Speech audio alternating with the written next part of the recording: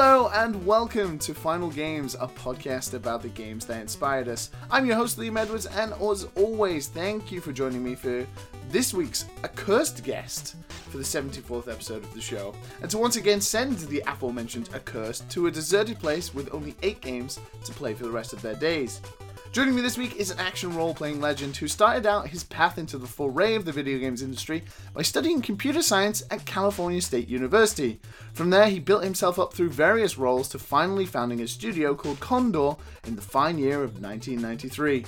At Condor, my guest and his team whittled away working on a pretty cool action RPG project I think most of you might know, called Diablo. Just before Diablo shipped in 1996, Condor was purchased by PC giant Blizzard Entertainment and renamed Blizzard North, a kinda new but completely autonomous subsidiary of Blizzard Entertainment, headed up by my guest as the president.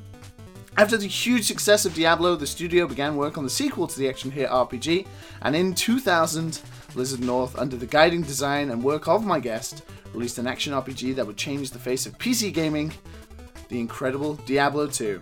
Which went on to receive rave reviews and lead to a perhaps even more popular expansion pack, Diablo 2 Lords of Destruction, an expansion that updated the base game with new characters, new weapons, and revamped gameplay. In 2003 though, my guest left Blizzard North and his role as president to pursue a new venture at the newly formed Flagship Studios, with some of his fellow Blizzard North comrades. There they created a title featuring a post-apocalyptic London, which did scare me at the time, as a Brit, called Hellgate London. From there, my guest went on to work in a variety of roles, working in tandem at various different companies, one which includes even being the CEO of Gazillion Entertainment and creating the wonderful Marvel Heroes, adding even more weight to his incredible and storied career. But in 2016, my guest once again formed his own studio to allow himself to work on the kind of games he'd like to make. Greybeard Studios, named after, I'm sure, my guest's fantastic facial hair, is an independent studio based out of San Francisco and is where my guest is currently developing his brand new title, It Lurks Below. I'm very honoured and happy to say that joining me this week to put a halt to his life and get ready to be banished is famed PC game designer and sporter of incredible facial hair, the delightful Mr. David Brevik. Hello, David. Thank you. Hello, thank you. It's great to have you on. How are you doing today? I'm doing quite well, and that was quite the intro. Thank you.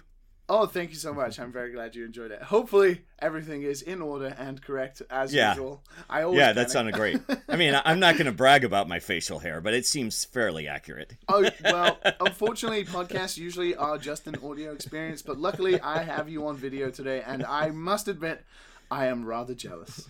I am one of the unfortunate men who cannot grow facial hair to save their life. Yeah.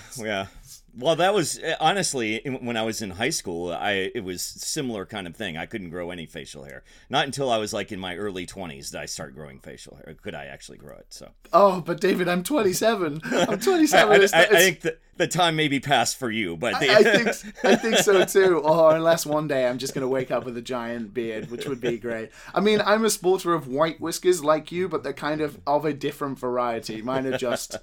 blonde things you can't see in the sun. But yes, yeah. David, thank you so much for joining us today. It's an incredible pleasure to have you on the show. And we finally got round to it. We finally got you here. And unfortunately, it does mean we're going to desert you. But before we get to all of the desertion and the 8 games, let's talk a little bit about you. And I mean, where to start with your career? I mean, a lot of people will know and will have followed you for years. Diablo is one of the most hardcore of PC games that has existed, and there will be many people who know all about you. But tell us a little bit how you sort of entered the video game industry. You studied at California State, right? Right. So how was the progression from there, studying computer science, to then getting your first role in the industry? Well, I started out by saying I just wanted to make video games, and in high school I was a good enough programmer that I could just make video games, but my parents felt that it was really important that when that career obviously isn't going to work out, I have something to fall back on, and so that they said, go get a degree, you'll thank me later, kind of thing, and yeah. And so I did go get a good degree, but in computer science. But honestly, it didn't really help me with making video games. I didn't really learn hardly anything there.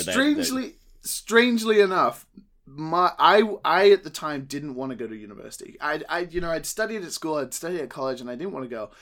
And my mother was desperate for me to get a degree, the same as you. And she was like, you like video, when you go make video games or something, and, you want to do that. And I was like, yeah, actually, that sounds pretty cool. And she was like, wait, like computer science, that'd be good.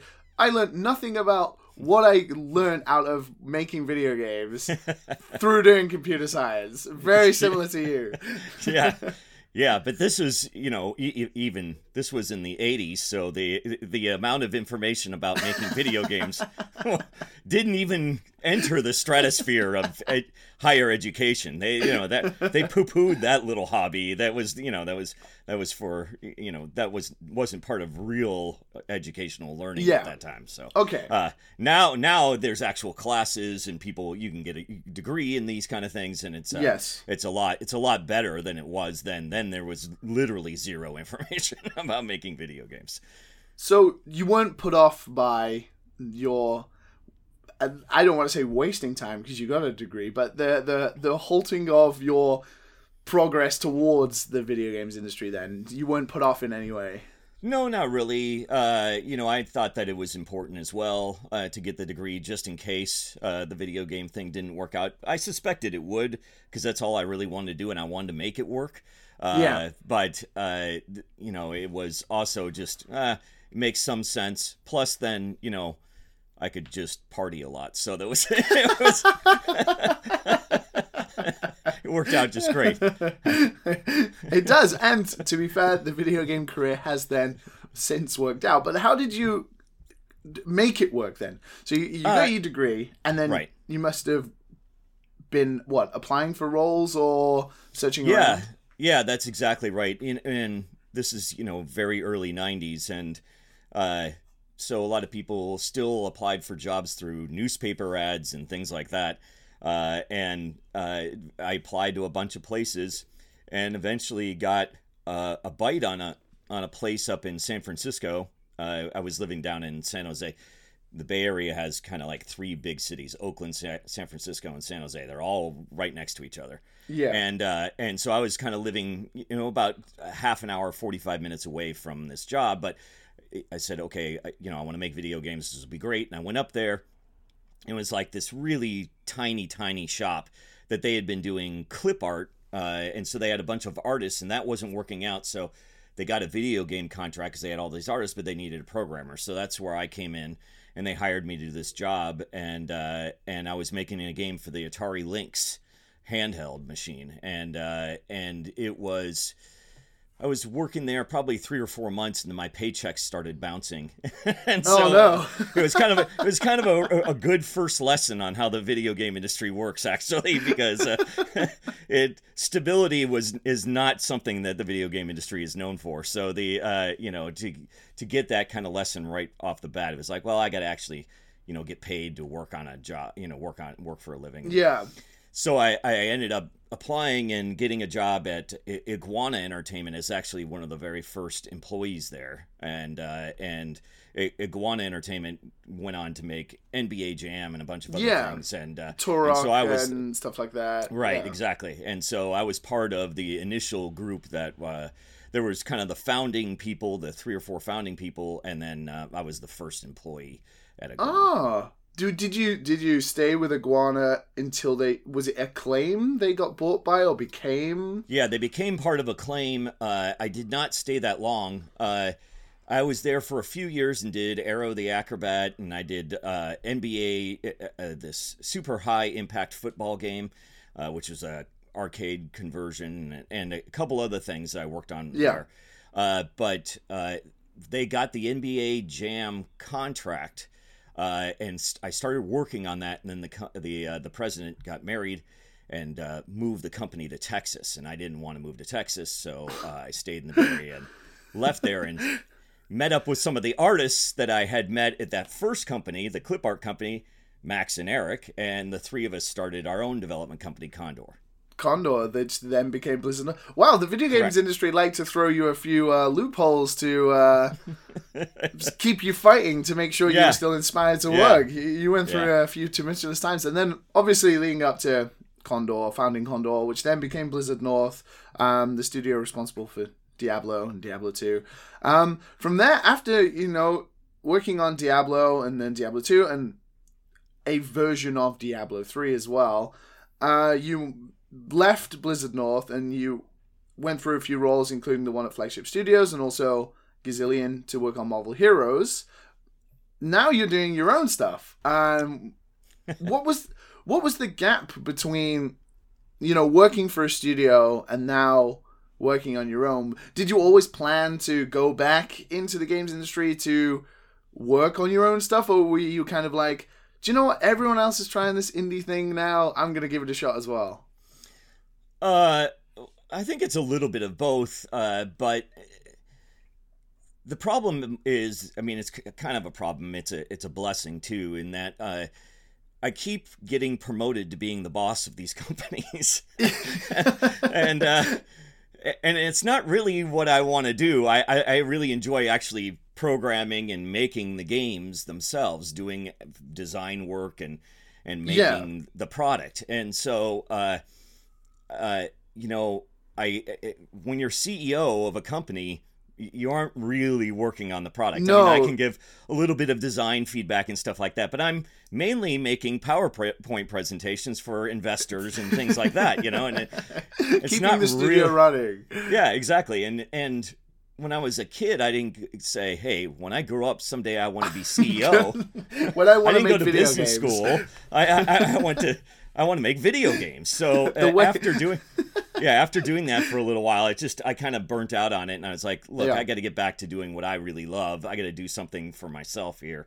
And so I went back and said, well, I'm going to make my own indie studio, and it'll be small, and I'm going to work on a small project and whatnot. And then, I don't know, I just went crazy and decided to do the whole thing myself. I'm not really sure what my motivation was, but So you are doing everything, right? You're doing the art, Correct. the music, the obviously the gameplay. You're a programmer, so that Right. would make sense. How's it been going? Because what is it? It's coming up to 2 years. 2 years in development now, kind of. No, well, sort of. I've been gone for 2 years, but the first year I spent a good chunk of the time making a mobile game, and and then late in the fall, I talked to some of my buddies in the mobile space about how to publish it if they were interested in publishing or co-publishing it, because I didn't know anything about the mobile space and how to actually get games, in front of people and whatnot, and they said, "Oh, no, get out while you can." I saw your comment actually on the IGN interview you did recently about this. Yeah. As someone who is making a sort of PC and mobile title at the same time, I was like, uh-oh.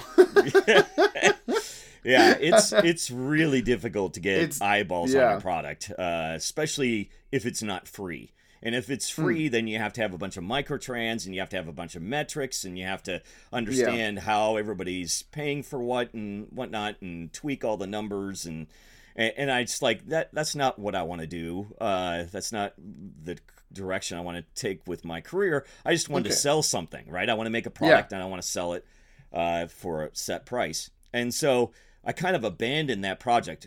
Someday, maybe I'll probably release it someday, but right now it's on the back burner. It's nothing like It Lurks Below, right? It's a different game?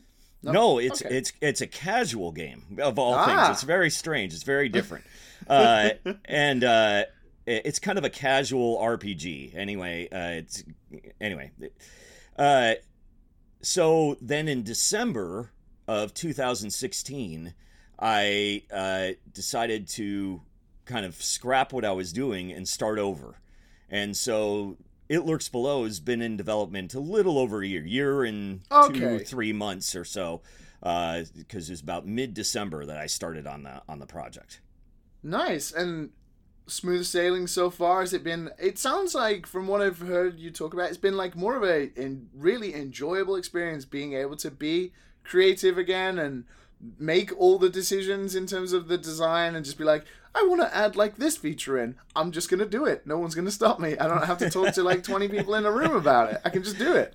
Yeah, there's no arguing. Well, I mean, there's arguing between me, myself, and I, but that's just normal development. Yeah, exactly, exactly.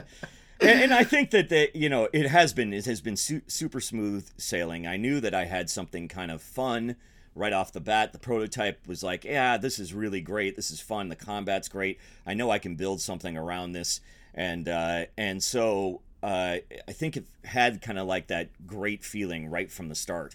And that helped a lot. And it's been really exciting for me. I've barely been able to sleep. I get up in the middle and I'm gonna add this, or I gotta fix this bug. I figured out how to fix this thing, or whatever.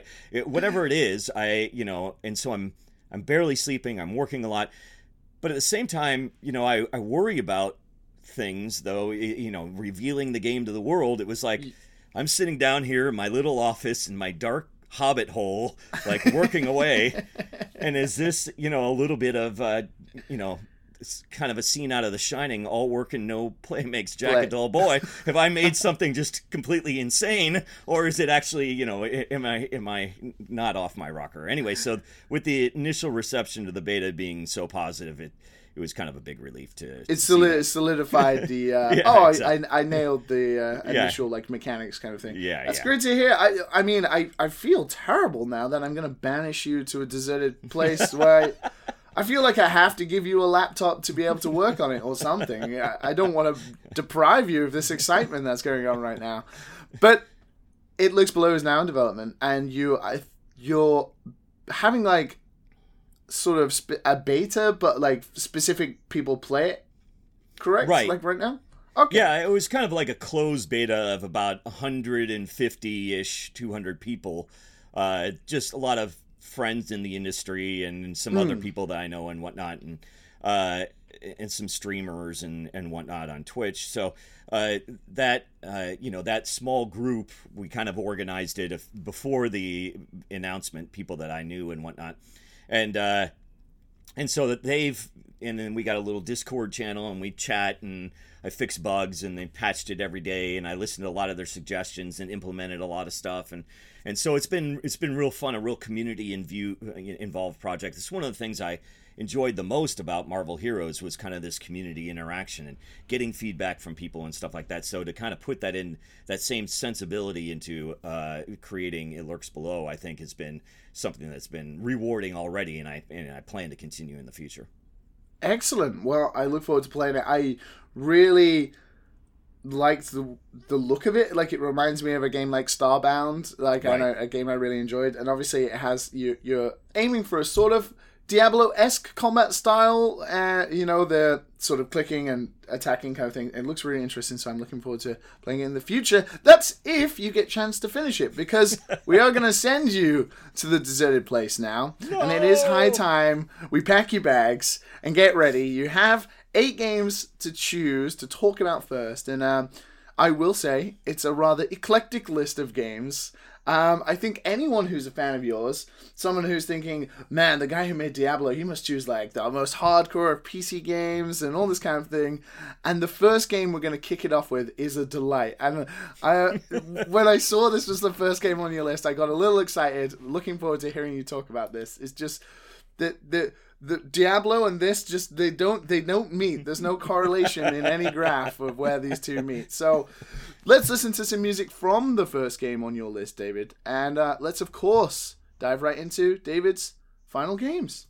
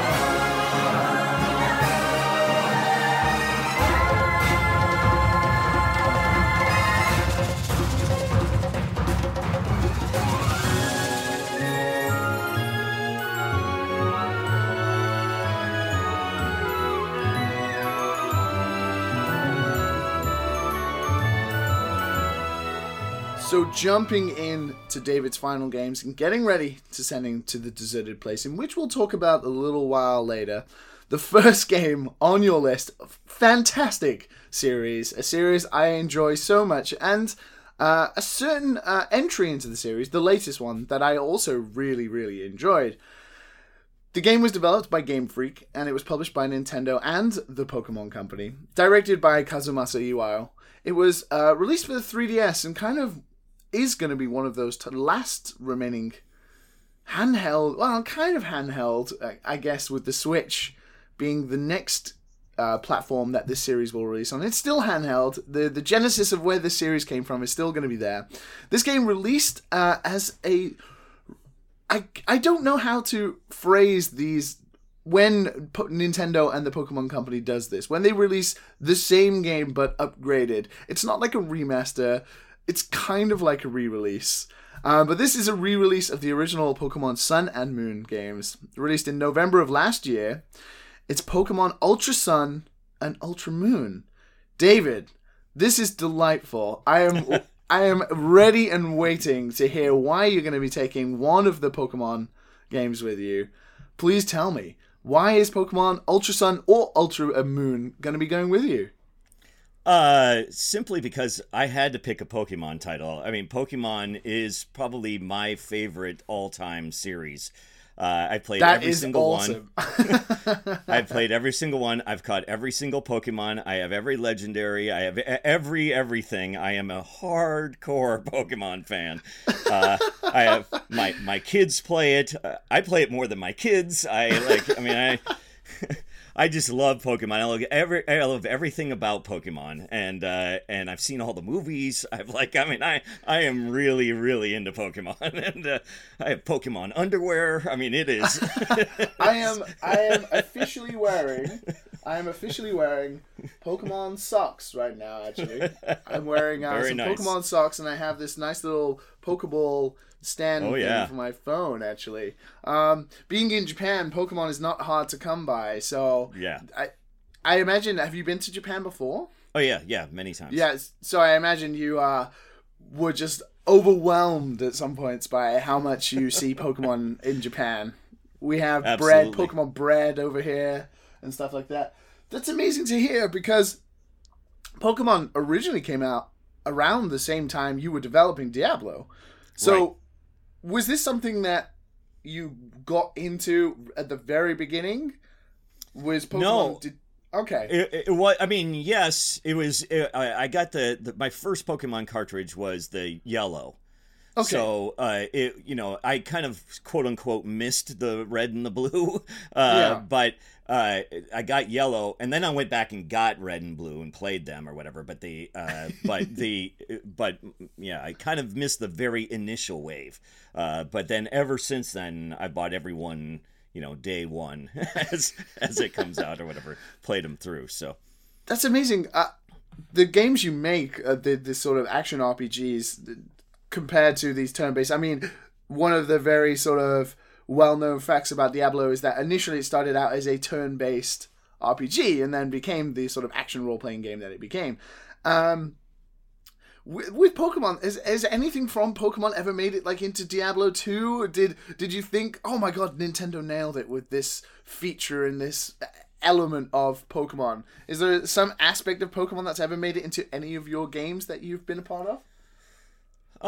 Not directly. I think that in some ways it's definitely an inspiration for some of the things I do. Like a little bit in Marvel Heroes was like the idea that there's just going to be less skills and a lot of characters.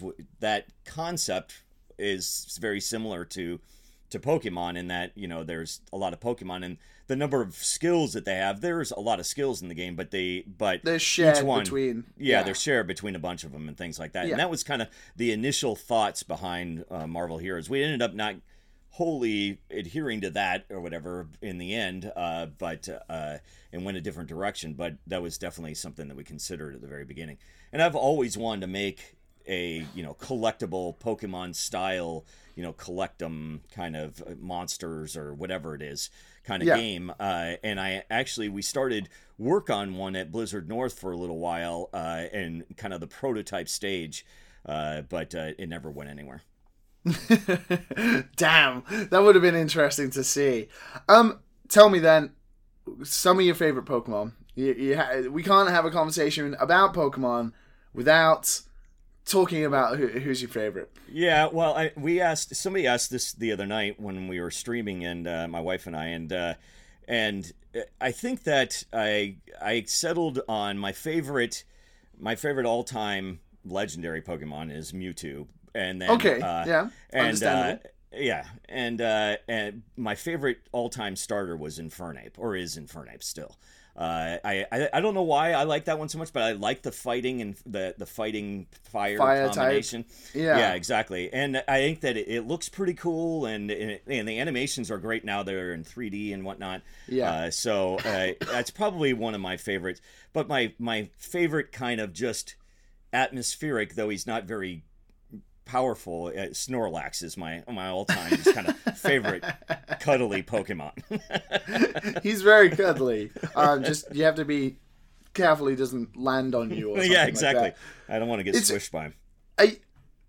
One thing I have asked people who have chosen Pokemon games before for the show, are you someone who embraces each generation of Pokemon? Because there is definitely that dividing line between people who have embraced the newer generations and do enjoy. Obviously, you're picking Ultra Moon and Ultra Sun, so there are some elements of whether the game is very good and the Pokemon are kind of subpar compared to older ones. Or are you someone who is like, no, the original 150, they were the best, and Pokemon has just downhilled since then? No, I think that... there is some truth to that. I think that the original ones still are overall the best, but maybe that's just nostalgia. I don't really know. But I like that every time. For me, it's more like almost an expansion set to Magic the Gathering kind of thing. It's like here's a bunch of new cards or whatever. Here's a bunch of new Pokemon, and some are going to be great, and some I'm really interested in, and some I can't wait to hunt that one down and add them to my team to do this combination with this other thing. And so I think of it more of from a mechanical standpoint necessarily than aesthetically or anything like that. I don't. Whatever style that they choose to do the graphics in is fine, but it's the they kind of have a look or whatever that they go with, the theme that they go with on each one. So, and I've liked the last one. Like I like the kind of Hawaii like look that they did in the Sun Moon series, and so. I think that, there's been ups and downs or whatever, but overall, I've found some Pokemon from every single series that I've really enjoyed playing or collecting and adding new combinations and new ways to play the game that I really enjoy. Excellent. Well, speaking of the situation you are in, you're in a deserted, play situation where these are going to be the games you play for the rest of your days kind of thing. And Pokemon is a very good fit for this kind of situation. The games last an incredible long time, and they have both the aspect of collecting them all and filling out the Pokedex and also the battling. Are you going to be okay once you've filled the Pokedex? I mean, it's going to take a long time, like hundreds of hours to be able to fill a complete Pokedex. But when you're stuck on a deserted island or place, that's not going to be that long of a time. So when you finish the Pokedex, are you going to be okay with just battling? Is the battle mechanics and that kind of thing, they are a little simple sometimes, but is that going to be okay with you? Is Pokemon both the hunting and battling, or are you going to be like, I've kind of finished that now? No, I think that that's a good question, and I think that in general, I think that I probably would collect them all, do some battling, and then I would restart it, and I would start over again and do it again, kind of thing. So for me, it's the actual filling it out is filling out the Pokedex is one of the big things for me, and so the enjoyment of repeating that process, which I feel like I almost do anyway every time that there's a new version. I enjoy that process. So starting it over, I don't think would be that big of a deal. I would battle for a while. I like doing the high end stuff or whatever for a little while, but then it's fun to start over too. It's like a sentimental last episode where Ash just releases all 700 Pokemon into the wild and he's just like, I'm going to start again, kind of thing. Yes. But I think Pokemon is a very solid choice for a deserted play situation. So we'll allow you to take... Which one is the better one out of the two. I mean, I don't feel so bad giving you both of them because they're essentially the same game. But if you could only choose one of them, which one is the one you prefer, Moon or Sun? Probably Sun, but not by much. Sun does take place on a day cycle, which is useful. Right. And I think that, in general, that was one of the tough things I had when I was choosing, because I had to choose a Pokemon game. Was I going to do something like Emerald, which was like the combo, of two different Ruby and Sapphire together or whatever, where you could play both sides? Or was I going to take something like the latest version, which has so many Pokemon, it's like, do I, but doesn't have the combo version, right? It doesn't have the one version that can fill it all. So I in the end, I would choose Sun, I think. Okay. Well, we'll allow you to take both anyway, because, I mean, there's essentially no difference between the two of them. Yeah, it's close.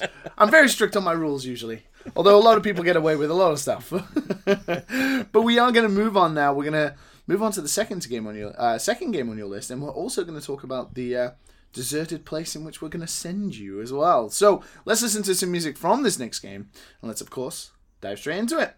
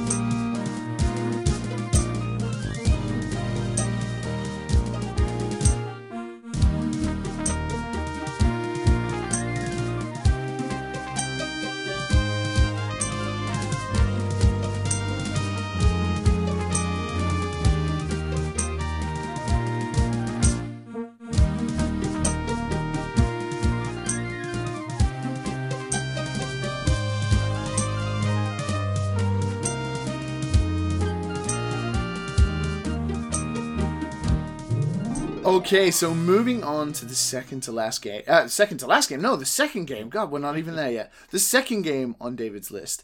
And just before we do talk about the next game, we have to talk about the place in which you're going to be sent to, David. And I'm very kind. I've already given you 2 games off the bat, and we're only on the second one. So technically, this is the third game. I'm kind of like that. So I allow you the choice of where you want to be sent to, with the caveat that it has to be a place from video games. So the deserted place in which you're going to spend the rest of your days playing Pokemon and the next few wonderful games is a place from video games. Now, it's of course going to be deserted, so there are not going to be any NPCs to help you or anything of the sort like that. But many video games have wildlife and ecosystems that can be deadly and dangerous. That's part of the thing. So you have to think a little wisely about the dangers of the place in which you might be sent to. Is there anywhere that immediately sparks to mind? I mean, you wouldn't want to go to any place from Diablo. I'm already throwing that out there. You don't want to do that. Is there any place that particularly springs to mind? I don't know why Britannia keeps going to the worlds of Ultima is definitely right up there on my list. However, I think it would be super dangerous, but I think it would be super exciting too at the same time. So I think that we'll go with that. Okay, well, we'll send you there with Pokemon and the next game on your list. I mean, it's pretty safe. You'll be fine. We'll send you there with this next game that you're going to be taking with you. And the next game is a 3D fantasy-themed MMORPG, or MMO as we just call them these days. It was released by Sony Online Entertainment back in March of 1999 and was kind of the real big hit when it came to MMOs. And it even inspired World of Warcraft, which came a bit later from the big guys over in the other studio that you might know about, Blizzard Entertainment. And this game won so many Game of the Year awards and is still so wildly influential a game. It holds a very important sort of piece of gaming industry history, I think. And I've never personally played it, actually. This is a little before my time, I think. But the next game on your list, David, is EverQuest. Now, MMOs are obviously a delight when it comes to a deserted place. They're endless, essentially. But why specifically EverQuest?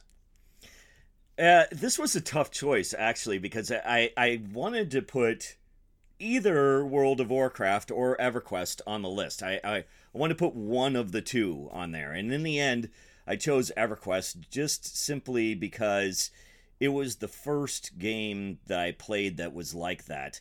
Even though I think that in a lot of ways World of Warcraft is better, interface and et cetera, nothing can beat the nostalgic view of EverQuest. And in fact, I still play EverQuest every now and then. Wow. Yeah, and in fact, I played it pretty faithfully about a year and a half ago or 2 years ago. I played probably for about 6 months. I played almost every day. So I think that it was something that was just so revolutionary at the time and so different than any other experience that I had ever had that it captivated me like no game has ever captivated me. And I spent hundreds and hundreds of hours and hundreds of dollars on the game and never regretted it for 1 second, and love the game still to today. I think that it's just superb in so many ways. Well, so many players still do love it to this day that it's received 24 expansions since its original release, including one last year, the Ring of Scale, or an expansion. And that's incredible to think a game from 1999 is still going strong, upping the level cap every now and again to keep people playing. This is like the perfect deserted island game. If you have this game that has all this content, like an overload of content, and is still getting updated, it's almost like cheating the system a little. It's almost like it, almost. But how was it? My plan has worked perfectly. Obviously you were at Blizzard North. Did you have a little peek into the development of World of Warcraft or stuff that was happening, aside to what you guys were doing while at Blizzard? And as a player of EverQuest, were you looking at World of Warcraft going, they're getting it right. They're getting what an MMO is essentially, what makes a good MMO? Because obviously since then, it's arguable that World of Warcraft went on to do heaps better than EverQuest did originally. Oh yeah, absolutely. And that's, because Blizzard knows how to do great interface and has superb design and great art and all of these things that EverQuest didn't necessarily have.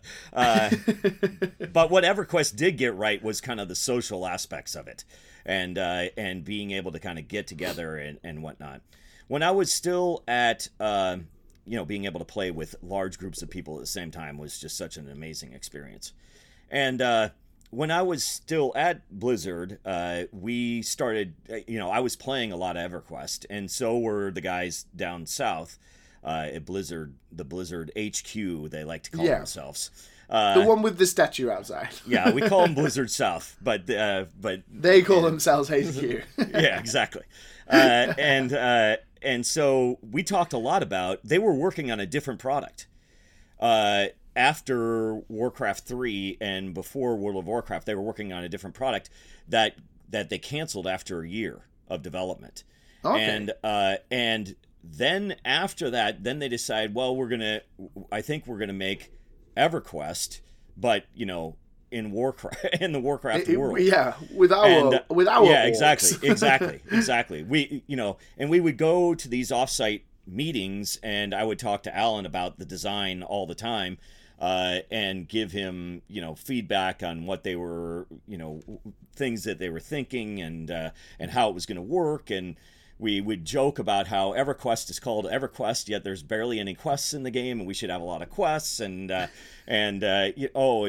were playing a lot of Animal Crossing at the time, and we should have holiday events and like all of these kind of things that were influences on World of Warcraft that made it into the final game. So I had a lot of kind of insight and help and feedback, and I played a lot of the alpha and gave them a lot of feedback on classes and whatnot, the gameplay, all the way up until I left.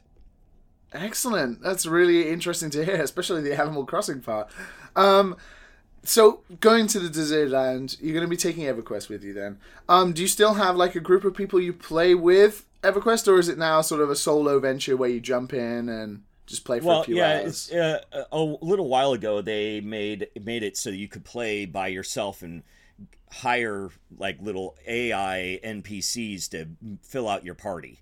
Okay. So, it'd be okay for me to play by myself, but just my one I wouldn't need other people in the world kind of thing. But it'd be fun to have other people there. I wouldn't say no to that. This was, I mean, the caveat of the island is you can play online games, but you just can't chat to other people, because if you're sending them the coordinates of the deserted place in which you're in, I mean, that's against the rules. We can't have that. But you can play online games. That's fine. All right. Well, I think that it would work out okay, but not great, because you do need to communicate sometimes about, in EverQuest that, I pulled a whole bunch of guys. Get ready, Enchanter, to mez, a few of these things or whatever. Yeah. You might die a lot more often if you're playing in a group. Anyway, so I think that the thing that's most nostalgic about EverQuest, and probably the biggest reason that I chose it over World of Warcraft, is because I in a lot of ways, even though I knew my wife in real life, we really started kind of bonding playing EverQuest. And so really we kind of like fell in love playing EverQuest. And so that really was, we would sit, because it was a slow game, you could sit there and chat, and we would just chat all night in this kind of glorified chat room or whatever, and fell in love. So I think that really that's amazing. The edge for me. That's amazing. The power of video games sometimes. That's amazing. That's a really wonderful story. So I do feel some element of guilt that I'm going to be giving you this piece that will just remind you of your wife and those wonderful memories, and yet you won't be able to talk to her because I'm sorry. I'm very sorry. Well, you can take EverQuest with you, so you can be playing Pokemon while sort of grinding away in EverQuest, and then we're going to move on to the next game, which I usually say, let's listen to some music.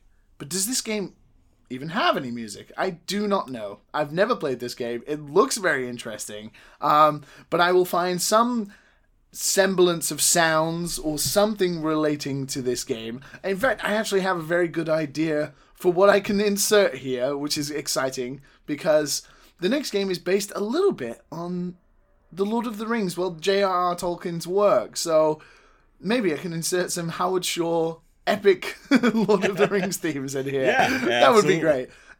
So let's listen to something from the next game, and let's, of course, dive straight into it.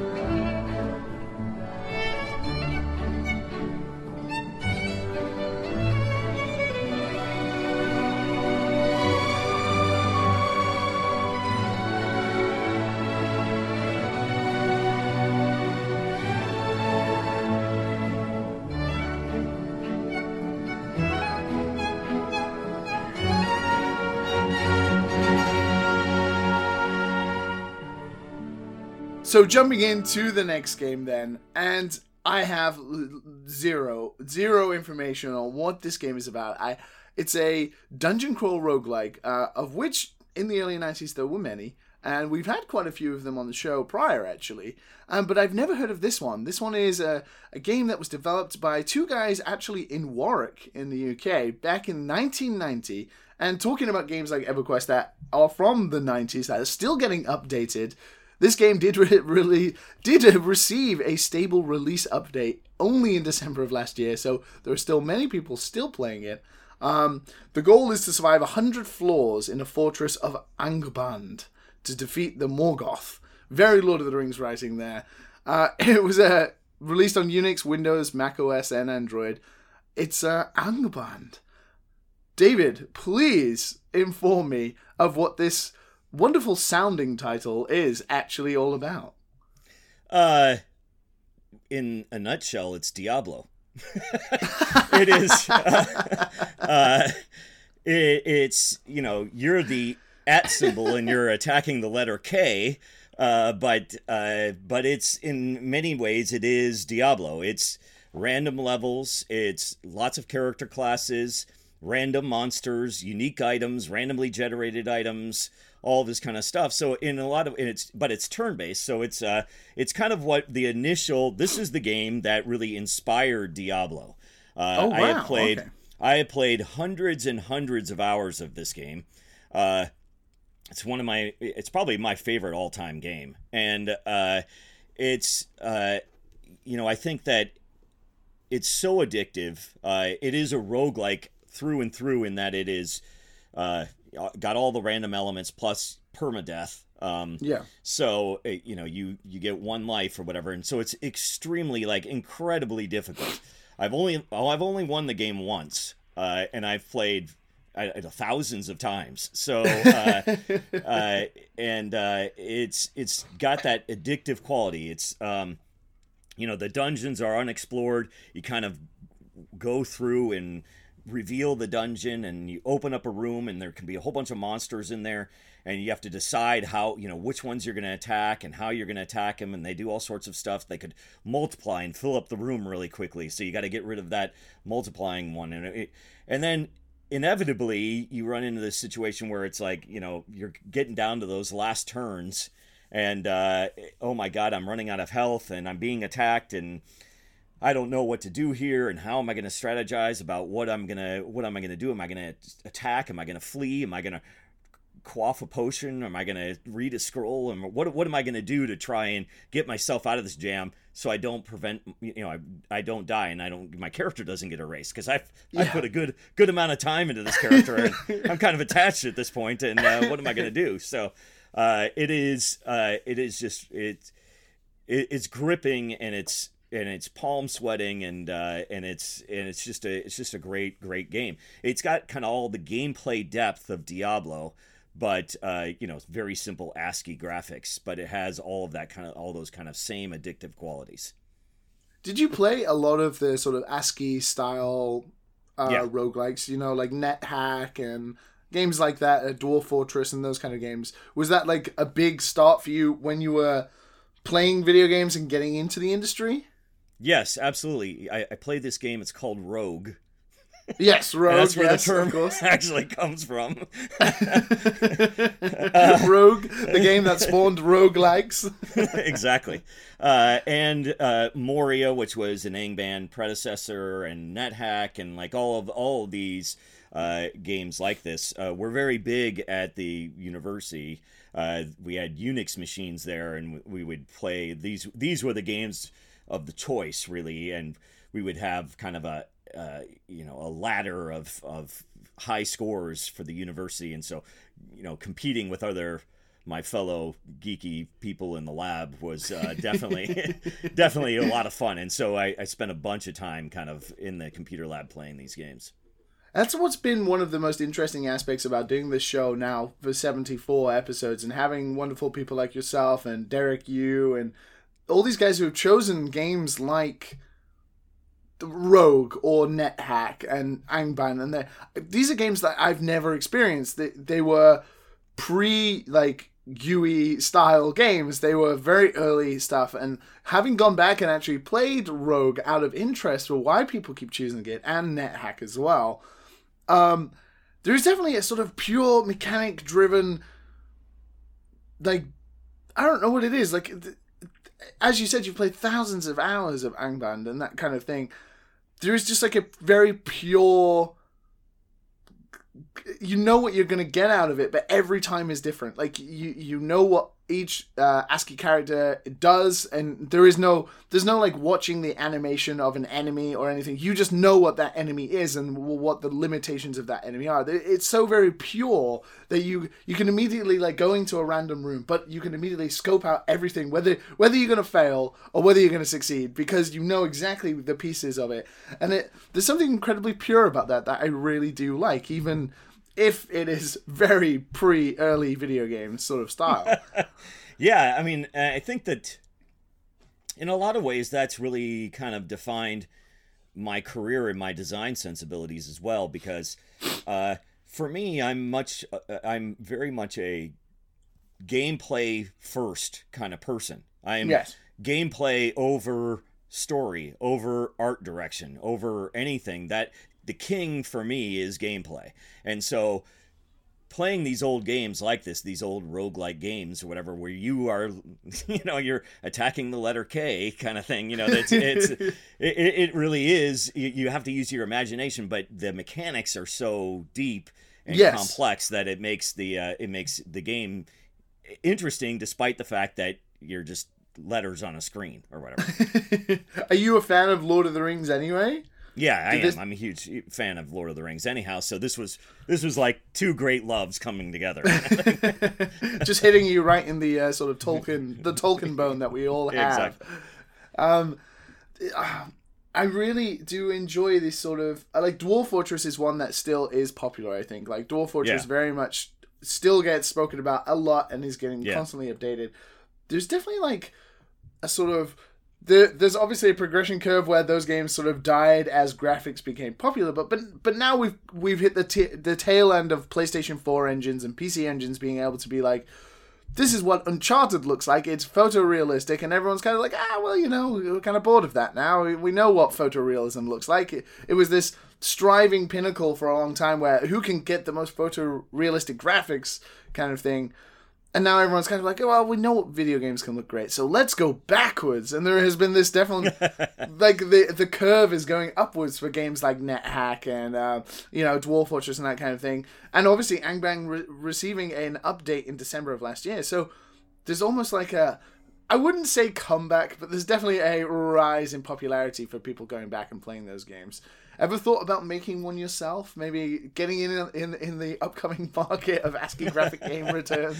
No, I have flirted with that idea a few times, but it quickly ends as I come to my senses. I think that, I mean, I could make a ASCII game like that, and it would be fun, but I couldn't expect to actually make a living, making a game like that. Right? So, they are notoriously not good for making a living, apart from Dwarf Fortress, I've heard. Yeah. There's always one, right? There's always one, that is true. But, with games like It Lurks Below, they are, from the outset, I mean, obviously, it's 2D, and you immediately, like, you can assess, like, what's going around you, because everything is very apparent. Like, you have the character player, you have the enemy models, and the world is kind of like a sort of Terraria style thing, but going into these randomly generated areas exactly what to get out of them, and it kind of harks back to that sort of Angbang style. Is that, as you said, you are the pure gameplay, like, that's what strives first. So when making something like It Lurks Below, do you have to fight the balance between, I really want to make something look really pretty, but it could obscure the gameplay a little too much? Yeah, I guess I struggle with that a little bit, but I don't have that much of a problem with it because, I'm not that talented of an artist. So making stuff look pretty is pretty difficult for me. So I think that, again, for me, it's important to get that gameplay and that feel and etc. right. Yeah. And then if I can add some bells and whistles on top of it, that helps a lot. But I don't spend all my time on the bells and whistles and then say, okay, now what does it feel like or play like? It's the opposite path for me. If I've got time left over, I can go back and enhance it visually or maybe with some sound or something like that, as opposed to the other way around. Okay. Well, I'm actually really looking forward to playing It Lurks Below, actually, from what I see of it, because I'm very much, my grow up is like just before that, like just after the sort of PC game rise. Mine was the pure Nintendo mechanical platforming styles, getting the mechanics right first. And I mean, they're very much similar in a way. And that's great because we're going to move on to the next game now. And we're going to talk about a balance of very beautiful graphics, but also pure, excellent gameplay. So let's listen to just some outstanding music from Koji Kondo. And let's dive right into the next game on David's list and talk a little more about fantastic mechanics.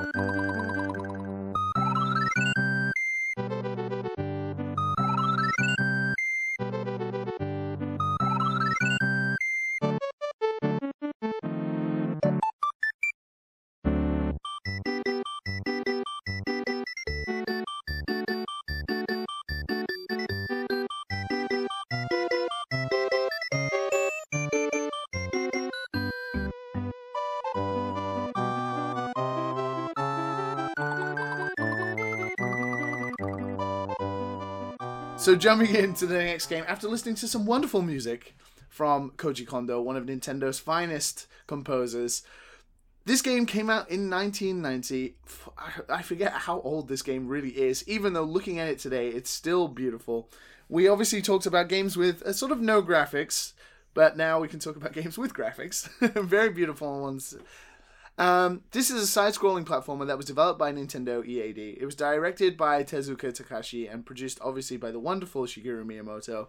It released for the Super Nintendo back in 1990 in Japan, and a little later, a year over in North America, and then 2 years later in Europe, which is Europe getting the rough end of everything again with video games. Thankfully, we live in a world where global releases is a thing now, but back in the day, we would see Pokemon games, and we wouldn't get them for 9, 10, 11, even I remember Pokemon Gold, seeing screens of that from Famitsu in Japan, and it took 2 years before I could even play that game later. So we used to get the rough end really badly. But this game it was worth the wait. It is the wonderful Super Mario World. David, why are you taking Super Mario World with you? For me, it was the pinnacle of platformers. It was... I just love Super Mario in general, but this was, in my opinion, the greatest Super Mario game. I don't like the 3D Mario stuff as much as I like the 2D Mario, and this was the best of the 2D Mario things, in my opinion. Yeah. So that's the reason I chose it. I thought that the introduction of Yoshi, for instance, came in with Super Mario World. So many worlds, 100, I think there's 99 or 100 worlds or something like that in it. And just it was so big, it had so many secrets, it had so many incredible mechanics that still to this day I go back and I play that game quite a bit. It's still my all-time favorite Mario. Excellent. Well, it's what I always have this distinct battle between what is my favorite Mario game, and a lot of people know Super Mario World is one I've hopped on about maybe far too much on this show in the past. It's one of my very formative games, I feel. But it balances, as you said, you haven't really got on with the 3D Mario games too much, but I do have a very difficult time personally deciding between Super Mario World and Super Mario Galaxy. What is it about the 3D games that the change from Nintendo's 2D Mario to 3D, is there something that was lost, or is it just a completely different style of game? Yeah, both. I think mechanically, I think that they do a lot of really interesting things, including in the new Odyssey game, the hat mechanic and being able to take over all these different things and play as these different characters. Super interesting. In Sunshine, they had clever mechanics. In Galaxy, they had clever mechanics. And so they do a really great job with kind of creating a new way to play the game every single time. But I think that, for me, was never, I mean, even though Mario is about that, they kind of went away from, they trended more towards like the Super Mario Brothers 3 thing where it was like, we're going to play as a bunch of different types of characters rather than mechanically do, I'm a big secrets kind of person. Like, I really like, finding those hidden blocks and like the simplicity of, oh, we've got this, you got to jump up here and you can run along the top of the screen and you can like come down and there's like a secret pipe that you can go in, that you can go to the warp seat of, World 5 and like, like those kind of things. Those kind of things, I think, those are the things that excite me, right? Okay. And that kind of goes back to like Adventure on the 2600, which is really dating myself, but I don't, that's okay. We've just spoken about Ang Bang. Don't worry about it. It's exactly. Okay. It's okay. It had like one of the very first secrets where you could pick up this dot and put it across this line and see the credits of the people that made it or whatever, and like those kind of like little tricks and those little secrets were just so exciting to me. And games used to be filled with these kind of things. Yeah. And we've kind of gotten away from that in a lot of ways. And I don't know if it's because the internet spoils all of them or whether or not they're just not really part of today's design work. There is a balance between the internet spoils everything and also players have short attention spans compared to prior gamers where, what you got was what you dealt with. You were like, oh, a game with ASCII graphics? It's a game. I'll play it. It's, we don't get many of those coming along. Right. Well, I think it's just the pure volume of games. Yes. There are so many games that it's hard to have any kind of attention span on anything in these days because it's just so easy to, go on to the next title because there's 20 titles a week or whatever instead of, way it used to be, which was 20 titles a year. I don't know. Do you still get a kick out of playing those types of games that rarely come along now, even if the difficulty is quite high? Yeah. I have a suggestion for you then. Do you own a Nintendo Switch right now? Yeah, of course. I imagine, of course, with the next Pokemon game being on Switch, it was an immediate purchase. But a game called Celeste just came out. Yes. I don't know. I own it. I haven't played it yet, though. Okay. But I just bought it last night or 2 nights ago. Okay. Anyway, I haven't tried it yet. I've been playing through Celeste recently, and that is platforming, pure mechanic-driven platforming that has tons of secrets in it. So great. I highly recommend it. Right up my alley. It's very much is. It's one of those games that rarely comes along, but is they nail it in terms of the taking a very core mechanic like Mario's jump, for example, having a very core mechanic and then manipulating that one core mechanic throughout the game, not just throwing like multiple different mechanics that completely change how the player plays, but having that one core jump and then manipulating the jump in very, very different ways to interact with the game itself. I think you'll enjoy that. That is very much going back to what you were just saying. So great. I look forward to hearing how you get on with Celeste. Maybe it'll change my top 8 list. Oh, maybe. I will admit I was addicted to Monster Hunter World, and then I started playing Celeste, and I completely forgot about any other game existing right now.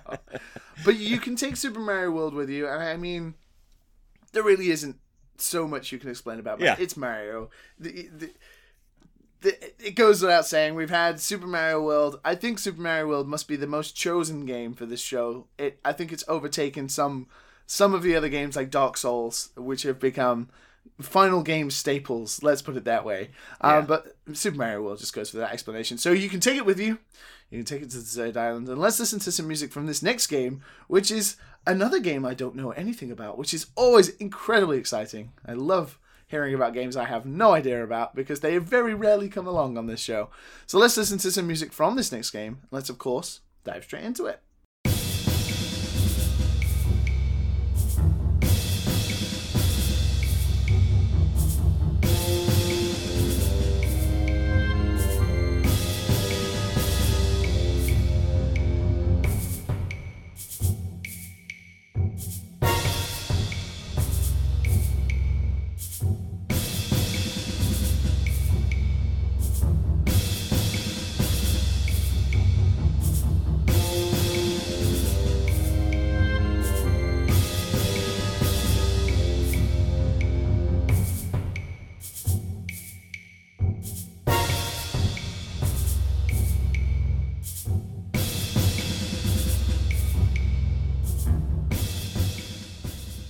Okay, David.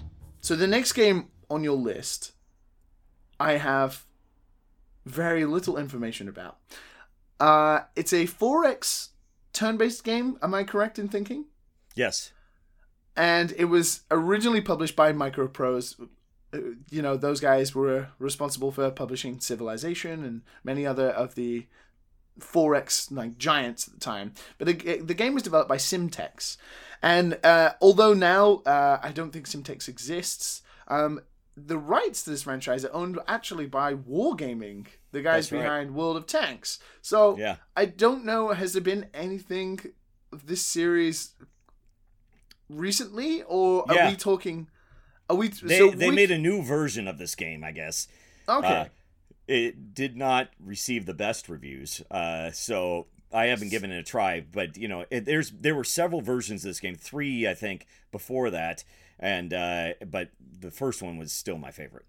So we are speaking about the first one. Then I have to tiptoe around this and make sure I get the exact version right. I wouldn't want you to turn up to the deserted place and look inside the box of games and be like, this is the fucking wrong one. that would suck. That would suck. So we want to make sure that we get the correct one. So it is the first one. It was a game that was designed by Steve Brescia, and it was released for MS-DOS and Macintosh back in 1993. It is Master of Orion. David, please tell me, 1, why you're taking it to the island, and 2, explain a little bit about what it's about for someone who's never played it.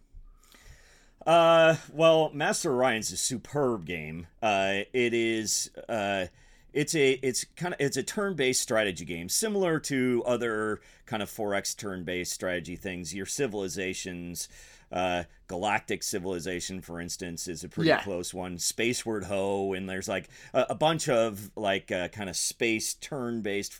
Empire was one of the very first ones I played on back in the 80s. That was also an ASCII game.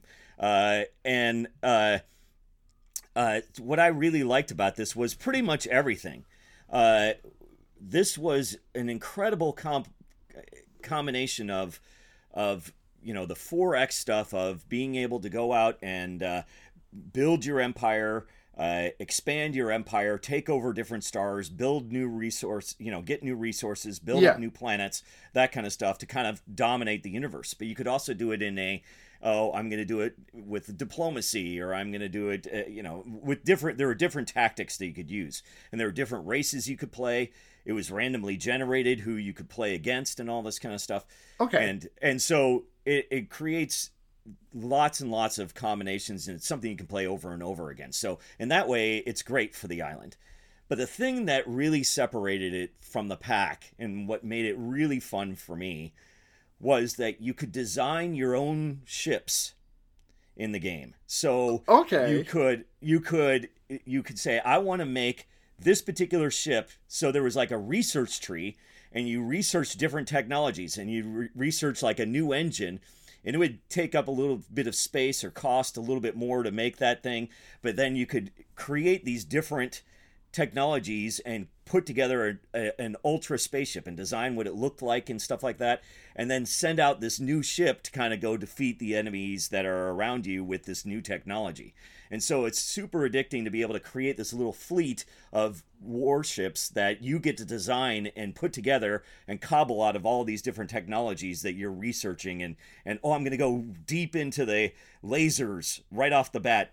And sure, my guys are really slow, but they've got these really powerful lasers or whatever, and there was like, you could attack planets, and you could attack, you could like make bombers for the planets, or you could make special troops for the planets and all sorts of stuff. So lots of researching that you could do. And you had other research that, you could only research one thing at a time. So it was like, you had to decide what you're going to do. Are you going to research things to colonize faster? Are you going to do weapons? Are you going to do something where it could terraform useless planets into useful ones, and all of these kind of things? So the strategy, there were so many different possible directions to go in with the strategy.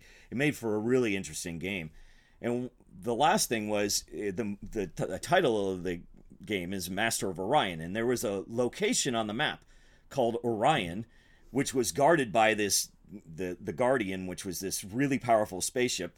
And so once you were powerful enough, you could like defeat the Guardian and take over Orion and it had like all this wealth of technology and things like that you could use to really just kick everybody's butt. And so it was kind of like it was the place that you were kind of trying to control, and then everybody would fight over control over Ryan or who's going to get it or whatever. And so that made for like this interesting location that was better than the other locations. It was kind of an easy goal to get to, and there were simple interface. It was easy to design ships. They could look like almost anything you could think of, and really made for hundreds and hundreds of great strategy gaming hours. So it's my favorite strategy game. I really like that idea. Not many games do that, where you can you can build an army and you can have all these different units, but the units are specified already. You're just building an army of pieces of units. The one thing I've always enjoyed about like tabletop gaming, for example, like Warhammer 40k or something like that, is you can specifically choose and design like what you want. You're like, this is the style of gameplay I want to go for. As you said, like they're going to be super slow, but they have like these giant lasers on them. So I'm going to sacrifice all my points to build this army and put giant lasers on them, which is something you can do. Not many games do that, where they're like, oh, like my idea is that I want to be like a stealthy army and have like this unit of stealth, and we can build like these really fast bombers that run through things and stuff. Yeah. It would be like, this unit is a bomber, and then that would be it, and you would have to deal with that. And not many games allow you to, try and like tip the scales in one favor or another. And that sounds really interesting. I actually really kind of want to play it now. There's always there are always, every time we talk about games on Final Games that I haven't actually played, obviously there's a reason that the guest wants to take them with them. And there is always a reason that stands out to me. And I'm like, oh, why do we not have that now? Why is this game from 1993 got a mechanic that no one uses? Like, Civilization is great. You can, path through your research trees, but having a research tree for like a spaceship you custom design to your specific playstyle or a playstyle you're going through in that run, that seems like a missed opportunity for a lot of companies right now who develop space sims. I agree. I don't know why anybody really... I mean, there are... Like, Galactic Civilizations allowed you to kind of do this, but it's just, this genre in general is not as popular as it once was, and so I think that the innovation and kind of different tricks that used to exist have kind of become simplified. Everybody went from this turn-based strategy game to real-time, and when you're doing real-time stuff, you can't really design an army while you're playing a real-time game. So, I think that it has to be this turn-based in order to make it that way. But I think there's also ways to do a combination of these things, and maybe someday I'll make a game like this that combines the two. Please do. We're relying on you from the island with your laptop. We're relying on you to bring us back this, David. Sounds good. Well, we're going to move on to the next game now, and the next game is unique in the fact that I think everyone owns it. Yeah. Everyone who's ever owned a PC or in any form owns this game, and if you enjoy what David is about to talk about, you can just go play it if you like. I don't think it has any uniquely music to it, any unique music that has ever been attached to it in any way. So we'll find something to go here, and then we'll move on to the next game on David's list. And actually, it's one of the I think it's the third to last game. So let's dive straight into it.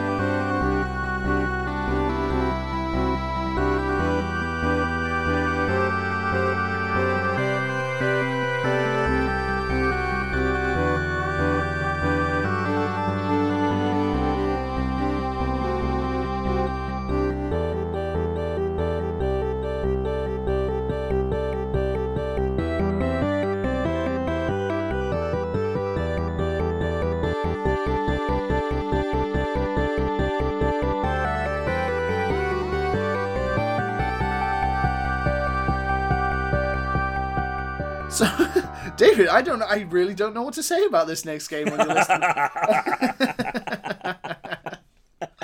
I'm kind of aghast to even try and explain this choice. We have had someone choose Minesweeper before. Mm-hmm. We've had someone choose Minesweeper, and as you can understand, it sits in a very similar category to this. Absolutely. This game. It's a game that everyone who's ever owned a Microsoft PC probably owns.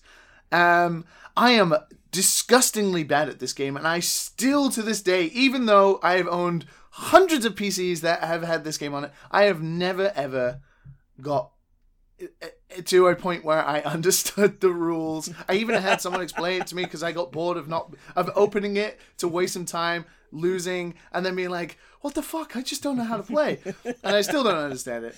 But the next game you're going to be taking with you is a game I think everyone knows. It's called Solitaire. Yes, it is. Why, out of everything you could have chosen, even card games, Magic, Hearthstone, anything involving cards, or even like, when you get those sort of like jackpot collections where they have just basically casino games in them. Why are you taking Solitaire?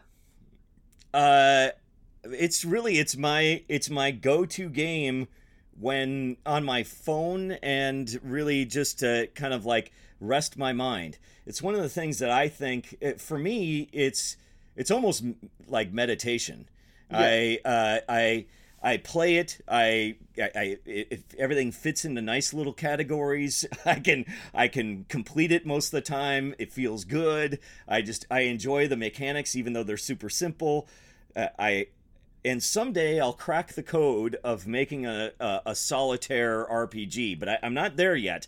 But I've been working on it for years and years, and someday it'll occur to me. But for me, it's just something that I play all the time. It's the most game, the most, I would say the game that I've played the most. It's like a casual game, I should say. It's not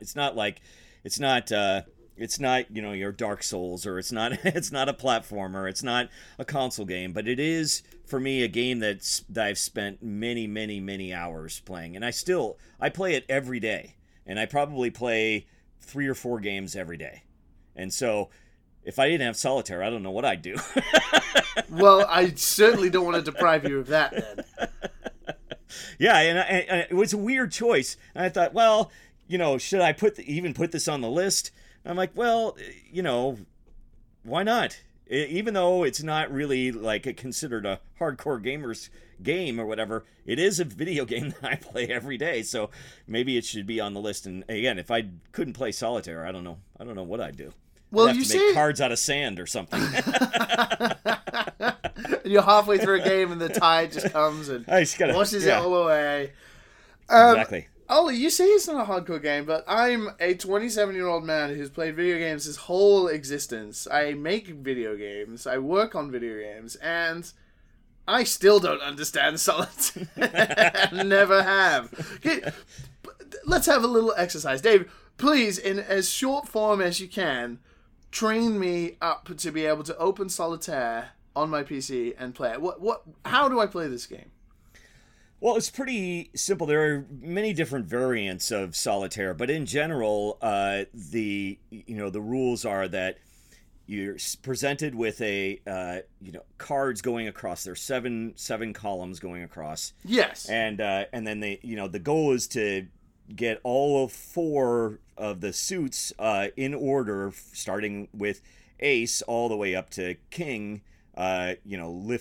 Put up in this kind of the victory area. I don't even know what it's called. And so you do it by flipping over 3 cards, and then depending on what the card is, you can stack it up on the other cards, and you can move the other cards on the other card, any other card as well. But it has to alternate between red and black, and it has to decrease in numbers. And so you flip it over. Oh, I got there's a black 10. Oh, I got a red 9 that goes on the black 10. And now look at this. There's another card showing, and it's a red 8 with a black 7 on it. And I can move both of those cards back, onto the 9 now. And I can flip over the card that's underneath. And you try and reveal all the cards that are kind of underneath. And eventually you get the aces, and you put those down, and you move them up, and then you start kind of like, oh, I flipped over this card, and it's an ace. It goes up, and then you start building the stacks up. So it's kind of like stacking in the play area and then stacking in the final area is the ultimate goal. And it's key to kind of get all 4 of the aces out there and then kind of start building. And so it's something that, again, I played since I was a little kid, and I played, originally I was taught how to play solitaire with actual cards, not the video game version, but it is, again, something I play almost every day. And there are several different casual games that I was thinking about putting on the list, but again, this is the one that I play the most. What are some of the other casual games you play? We've had a lot of people on the show, famous video game designers like yourself, who have chosen games like we had Cookie Clicker before, we've had Candy Crush, we've had Puzzle and Dragons. There is something about these games that just like lights go flashing off in game designers' heads. Like, this is like something I want to play every day. The mechanics are there or something like that. What are some of the casual games that you play? Well, Puzzles and Dragons is one of the ones that I play. But I live in Japan. I know all about that. I also play. I played a lot of Tetris, and so that is another one that was on the list or whatever that I was thinking about putting on the list, but it was like it was too crowded, so it didn't make the cut. But I played a lot of Tetris as well. I mean, Tetris is it's like the hardcore of the hardcore game anyway. It's the hardcore game that everyone plays. Yeah. So is there like a specific version of Solitaire, like a not a specific game type of Solitaire, but like a specific version made by someone that you play every day? You say you play on your phone. Is that like a specific version that you would like? Yeah. Well, I mean, sure, I'd take my phone one, sure, but the company that makes that one is a company called Byte Run. Anyway, they I don't even know if they exist anymore or whatever. I downloaded it early in the iOS and it's just sticks with you. Exactly. So who knows? But there are plenty of great solitaire games out there. I don't have one recommendation over another. Okay, well, anyone who's listening who's never played Solitaire or doesn't understand, like me, I don't know how I've avoided Doom. I think it's just always that thing, like, it's the same with Minesweeper. We've just had these in our faces on, stuff we've owned for so long that you just open it, you click around a few times, on Minesweeper, you just click a few times, and same with Solitaire, you just drag the cards, and then the game ends, and you're like, well, that was fun, and you close it. You never quite progress or understand exactly why. I've had to have Minesweeper explained, like, exactly how you realistically play it, because it's just never, like, finished a game in either of them. They've just always been there. Staples of my existence. Just been I think there. One of the reasons I enjoy it so much is because I can play a game while I'm standing in line at the grocery store, and complete it by the time I get up to the front of the line or whatever, So I like that. Oh, I've got 2 minutes here. I'm going to quick play a game of solitaire and try and win. Oh, I won, or oh, it didn't work out this time or whatever. But it's resolved very quickly. So it's like quickly. It's this quick match that if am I feeling lucky today kind of thing. Yeah. Are you feeling lucky, boy? Like, I guess Sudoku. I live in Japan now, so the pronunciation is either do I pronounce it like everyone else does, or do I pronounce it like a pompous ass and say it in the actual Japanese? But there was a game I had on my old Nokia something, and that I played that to death. I played so much Sudoku back in the day, but that I guess doesn't resolve as quickly. That can take a while. Yeah, it depends on how difficult it is and how big of the board or whatever, but it's a little bit slower for sure. Yeah, exactly. Well, you can take Solitaire with you, and We'll throw in a pack of cards as well. You can have both. You can have cards and you can have the mobile version as well. And then with the cards, I don't know. With a pack of cards, you can there's make so a many file. games I could play. Well, you can, and you get bored. You can make... Oh yeah, crap. Oh no. Well, maybe we'll have to retcon that in the future. Well, we're going to move on to the second to last game now on your list, David, and then we're going to get ready to ship you off. And I'm very excited to talk about this next game because I revel in this next game for many, many years. And I actually, every time we've spoken about it on the show, it's made me want to buy the stuff again and just play it. And I know I'll only play it for an hour and then never play it again. But I love talking about it. So let's listen to one of the incredible tracks that features on this series or this game. And let's, of course, dive straight into the second to last game on David's list.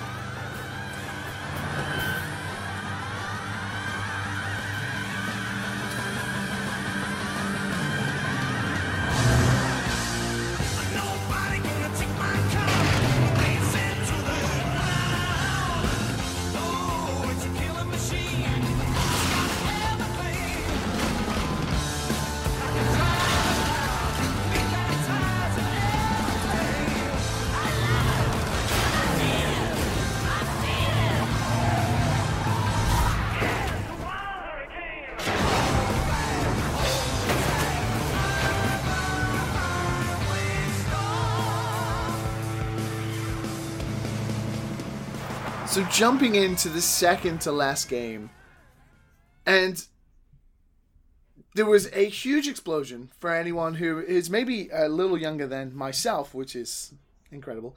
There was a huge explosion around 2007, 2008 in the video games industry where everyone owned a plastic guitar. Now it sounds ridiculous, but they did. Every single person either had like a microphone or a plastic guitar. And if you were one of the lucky ones, maybe you owned a whole full plastic drum set as well. And that was because two series came out, one called Guitar Hero, based on the Guitar Freaks arcade game here in Japan. Not many people know about this, but there is an arcade game in Japan called Guitar Freaks, and it's just Guitar Hero. Like Red Octane straight up ripped Guitar Freaks off and completely took their idea and made this incredibly influential franchise. But a spin-off from that was also Harmonix, the developers of that wonderful racing arcade game. I forget what it's called, the music one. I forget what it's called, but they made Rock Band, a music video game that was developed by Harmonix and published by MTV Games and EA as well. It released for the Xbox 360, the PlayStation 3, the PlayStation 2, the Wii, back in 2007. But it spawned so many sequels. We had the Beatles Rock Band, Lego Rock Band, Green Day Rock Band, Rock Band 3, Rock Band 4, Rock Band... Oh, they went on forever. And most recently we had a comeback. But the popularity of these two series have definitely dipped in recent years. But David, you are going to be taking Rock Band with you. Now, are we taking the whole set? Oh, Are you someone who can multitask in the musical arena? I don't know if I can multitask so much as that, I can pick and choose then. I can, I'm going to play guitar today, I'm going to play drums today, I'm going to sing today, whatever. We're not going to have you like one hand on a microphone, one hand on a guitar, one hand on a drum pedal. Right, yeah. I think that, you might be able to play it on easy mode or whatever and do that, but that would be about it, really. If you want to play some of the more advanced modes, you can only focus on one thing. So we're not having like a full Enter the Sandman one-man band. Exactly. Well, it depends on how long I'm on the island. Maybe I get really bored and that's all I practice. You've got a lot of time ahead of you. But David, you are taking Rock Band. Why? Endless gameplay is a good start. Yeah. And music. Music, I think that, yes. Being able to listen to music and sing along that is enough to bring along into a deserted island. And I just really enjoyed the game. I really loved even though it won't be on the deserted island, I really love the social aspects of playing Rock Band with your friends and stuff, and singing along and having a good time, and mashing plastic buttons, and and I think that there were so many great songs, and so the mechanics were simple enough that anybody could play, and it was just like the ultimate kind of hang out with your friends and party and play games kind of thing, and anybody could play. It could be somebody that isn't necessarily a gamer, somebody that's super casual, to even hardcore gamers. There is something for everybody, and so that was also another part of it, that it is really appealing. It's got mass appeal on a huge scale. So I think that is one of the reasons that I want to do it. That, and I play a lot of musical instruments, and I compose music, and music's a big part of my life, and so having that as one of the games was nearly mandatory for me to survive on a deserted island. So one thing that I've come to sort of realize since moving to Japan is obviously karaoke is a huge thing, and being from the UK, obviously karaoke is not this big thing unless you do it in front of like 50 drunk people in a pub. It was never the most enjoyable of experiences. But I always loved singing in rock bands and singing songs like Black Hole Sun by Soundgarden, and Danny California by Red Hot Chili Peppers, and all these awesome rock songs on Rock Band was kind of like what I always wanted. And then I came to Japan, and like karaoke booths were just like this magical new experience for me, and I've since then, become an aficionado of going to karaoke at least a couple of times a month and enjoying it here in Japan. But I've also realized that everyone has like a set of songs they sing every single time. Like they'll be like, immediately someone will put on like Creep by Radiohead, or someone will put on Oasis or something like that. Just everyone has like a set of songs. As someone who is into music and taking Rock Band with them, do you have like a go-to set of songs on Rock Band that you're like immediately going to sing these, or immediately going to play the guitar for these, or something? I don't know if I have necessarily. I think probably Tom Sawyer on drums. Oh, yes. I would say Creep is right up there. Even though I can't sing that song, I love to try and sing that song. And I trying to think of guitar. Probably I can't think of one right now. But those like are probably those. Run to the Hills by Iron Maiden. Yeah, I mean, you could go that hardcore. I just was never very good at the guitar. I mean, I play real guitar, so it was really hard for me to like play the 4-button plastic thing. So like my brother is a very talented guitarist, and I can play guitar too, but he is the talent. He can play the guitar, but I was always better than him at Rock Band, just because I could play expert and he couldn't. And I don't know, maybe like I don't know, Longview or something by Green Day or something like that. I always really liked to play on. I remember when I got the set with the drums. I'd been playing Guitar Hero for a few years by this point, and I remember getting the set of the drums. I remember playing Welcome Home by Coheed and Cambria. It was like... it was so much fun. Now I'm hankering to play it. Now I just... every time we talk, I'm just like... Why I used to own like 50 plastic guitars, and now I don't own any. I don't think... I'm not sure how popular these games became in Japan. Japan is like music game central in arcades, so I'm not sure how big home versions of these games ever actually became. So I'm not sure if I even wanted to go out and try and find a copy of the game, I would even find one. Right. I'd have to go to an arcade. I mean, luckily I can just go to an arcade and play, but it's as you said, the social aspect is really what made it quite special. When you had a full band and everyone was playing a song they knew, so you had the singer but everyone else was singing as well. Right. There was nothing quite like it. Many university Guitar Hero parties I had. Yes, absolutely. Good times. It was very good times.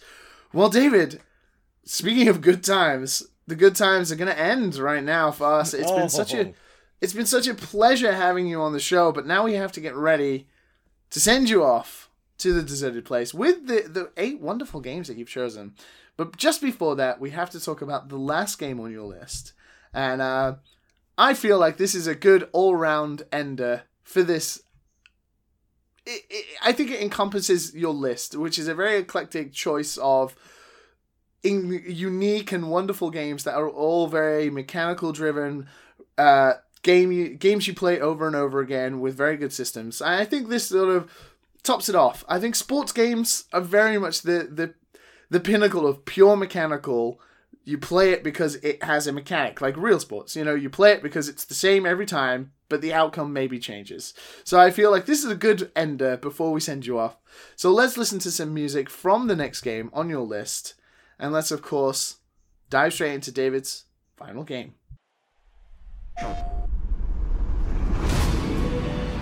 Opening day is here as we get the new season underway.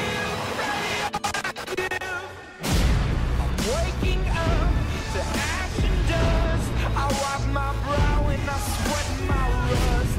I'm breathing in the chemicals. Swinging a ball right hard. The pitch. He's on the move again from first. Oh, too late on the throw. Ariel Holiday with a drive. Throw is not in time. Hit hard to the right side. Rutherford off to a twist and now the bat explodes. Now the 0-2 pitch. This is hit well out to deep center. Jones gets to bring that one down. And with that, the ball game is over. Wow. MLB 13 The Show. So real, it's unreal. So just before we send you away then, David, we have to give you the last game on your list. And I've come to know a little bit about baseball since moving to Japan. I feel like there are literally only 2 countries in the world that play baseball. And one is America and the other one is Japan. And as someone who is a big soccer guy, I've never quite understood games that stop-start all the time. But obviously, Major League Baseball is huge in America. It's what did they say? It's America's sport. It's America's pastime. America's pastime. That's the one. America's pastime. But the final game you're going to be taking with you is a game developed by SCE San Diego Studios, guys not that far from you, and published by Sony Computer Entertainment. It was released to the PlayStation 3 and the PlayStation Vita. It is a Major League Baseball video game called MLB 13, The Show. David, why is this the last game that's going with you? Well, a lot of reasons. First off, I'm a huge sports fan, and I had to bring some sports game with me. Okay. Yeah. And secondly, baseball's my favorite sport, and so that was important. And then, so the combination of it being my favorite sport, as well as this was right after my beloved San Francisco Giants won the World Series, so they were like the best team, you know, in the all the stats in the game are super high. Exactly. And then the real, you know, kicker was that it was also an RPG where you could create your own character and kind of go through the minor leagues, and like as you played, you got new stats and you could invest it in different pitches or whatever. You know, if you were a pitcher, you could, I'm gonna make my fastball a little faster and things like that. So it was like the RPG of like, I'm building up my character to go to the show, right? To go to become a major league. So I get drafted into the Giants system as myself, that I created my own avatar, the childhood dream. Yeah, exactly. And then I'm a knuckleball pitcher, and I'm like, and I've made it to the show, and I'm playing with the Giants, and we win the World Series. So that was, that dream is something that I really enjoy, and I think that that it captures that childhood dream as better than anything else. Absolutely. I remember there was recently, obviously I play a lot of FIFA because I'm a big soccer guy, and I absolutely completely understand what you're saying. And recently there was like a sort of, they had a kind of a very similar system. I can't remember what it was called, but they had, I feel like they took a lot away from the player because they had like a determined character already. Like he was he was a character. I forget his name, but he was an young English guy, and he was already a character. So it wasn't like you projecting yourself into playing for the team you've always wanted to play for, which for me is Manchester City. It was, getting this guy from the lower leagues all the way up to playing for England, which I felt like you have like this awesome thing that you've never done before. And part of that is to live the dream of becoming a professional soccer player, but you've put in a character. So right.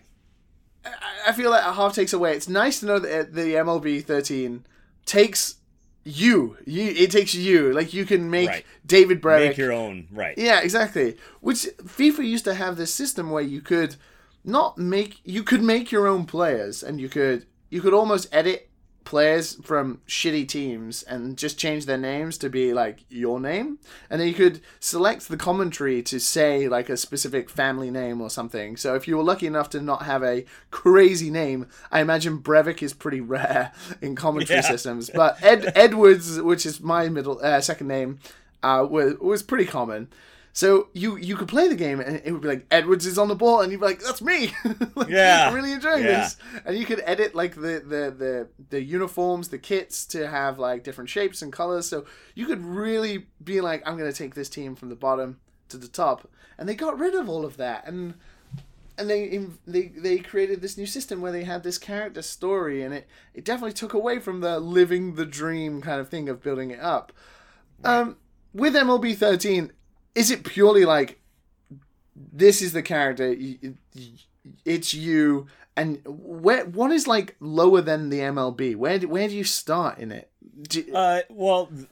Baseball in general has, the show, which is the Major League Baseball Association. Then they have minor league teams. In the minor league teams, there are different levels of minor league. From single A is the lowest, and then double A, and then triple A, and then you get into the major leagues. So they have many teams. They have, let's say 100 different minor league teams that support the 30 major league teams. So so there's each team has several levels of minor league teams. So you start down at the very, very bottom, as an 18-year-old or 19-year-old or something like that, and kind of work your way through the system, moving yourself up from single A to double A to triple A, and then finally into the major leagues. So it's kind of realistic in that way.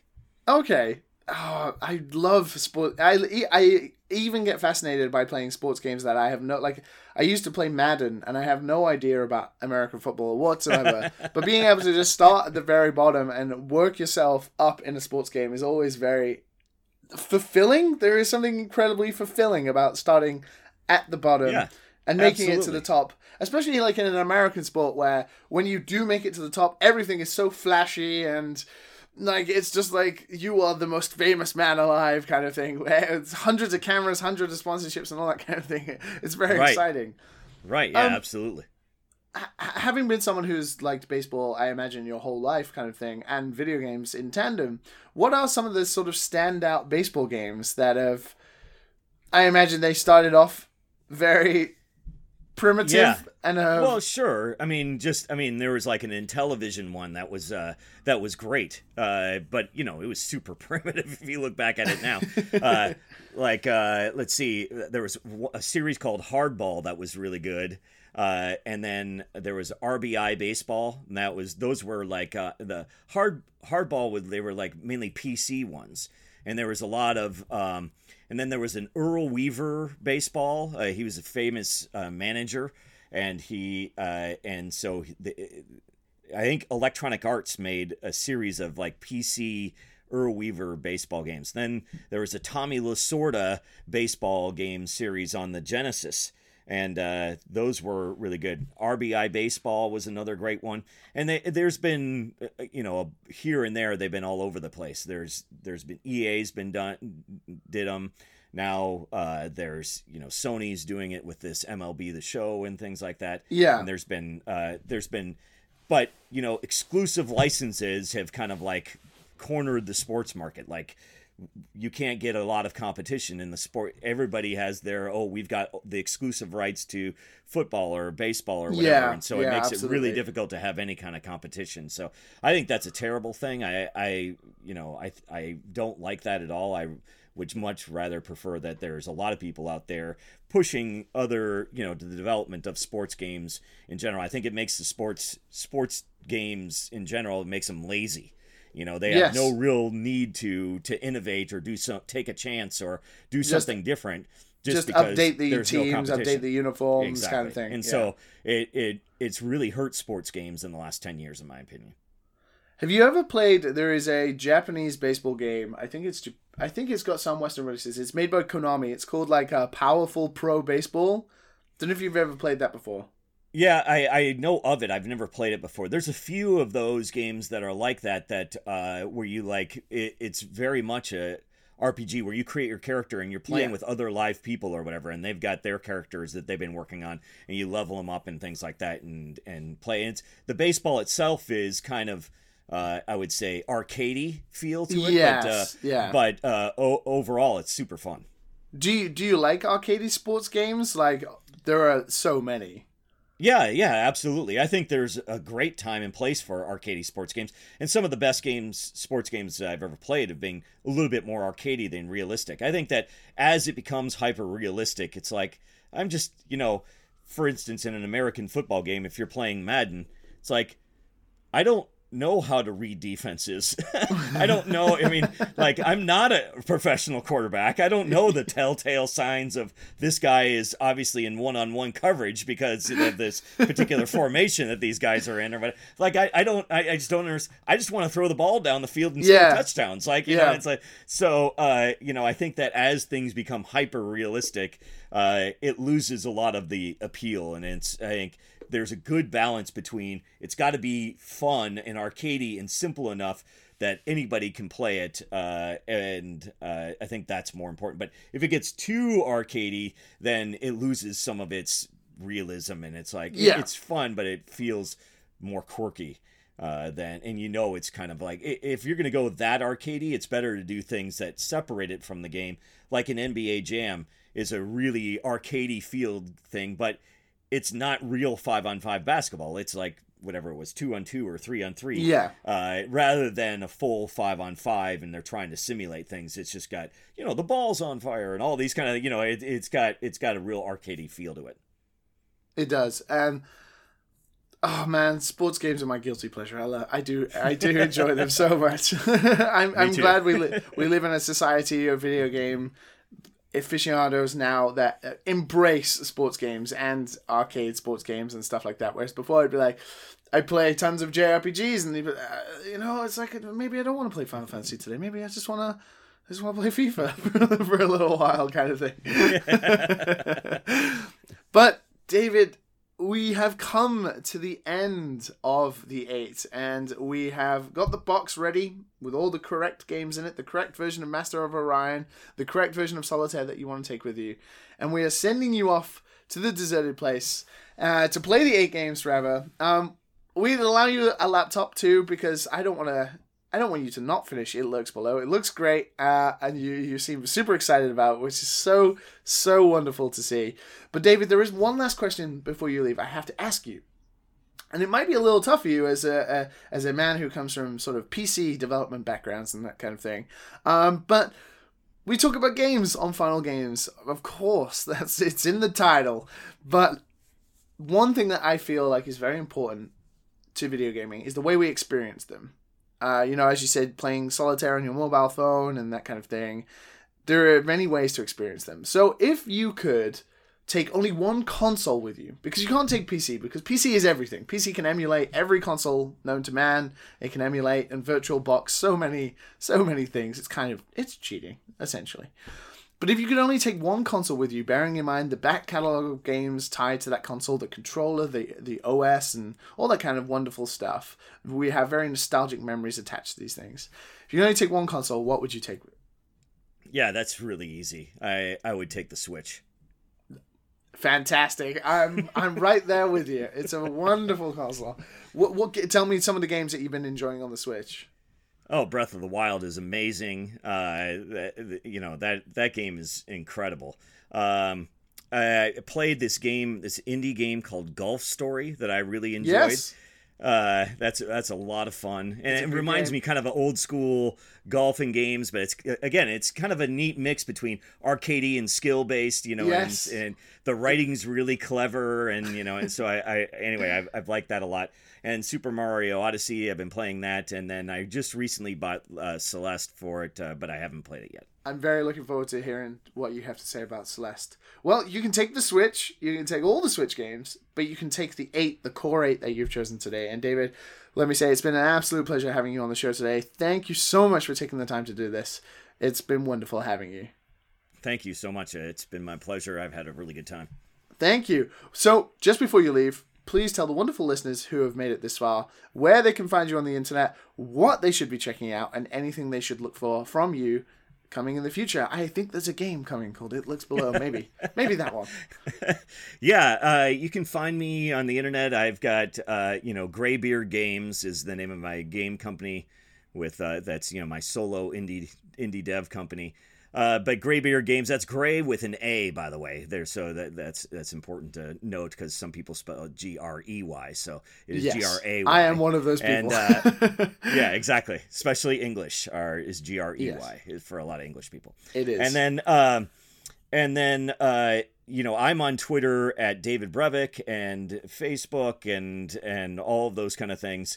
As well as graybeardgames.com, and my game It Lurks Below is now got its own Steam page, so you can follow it there, and it'll be out soon. TM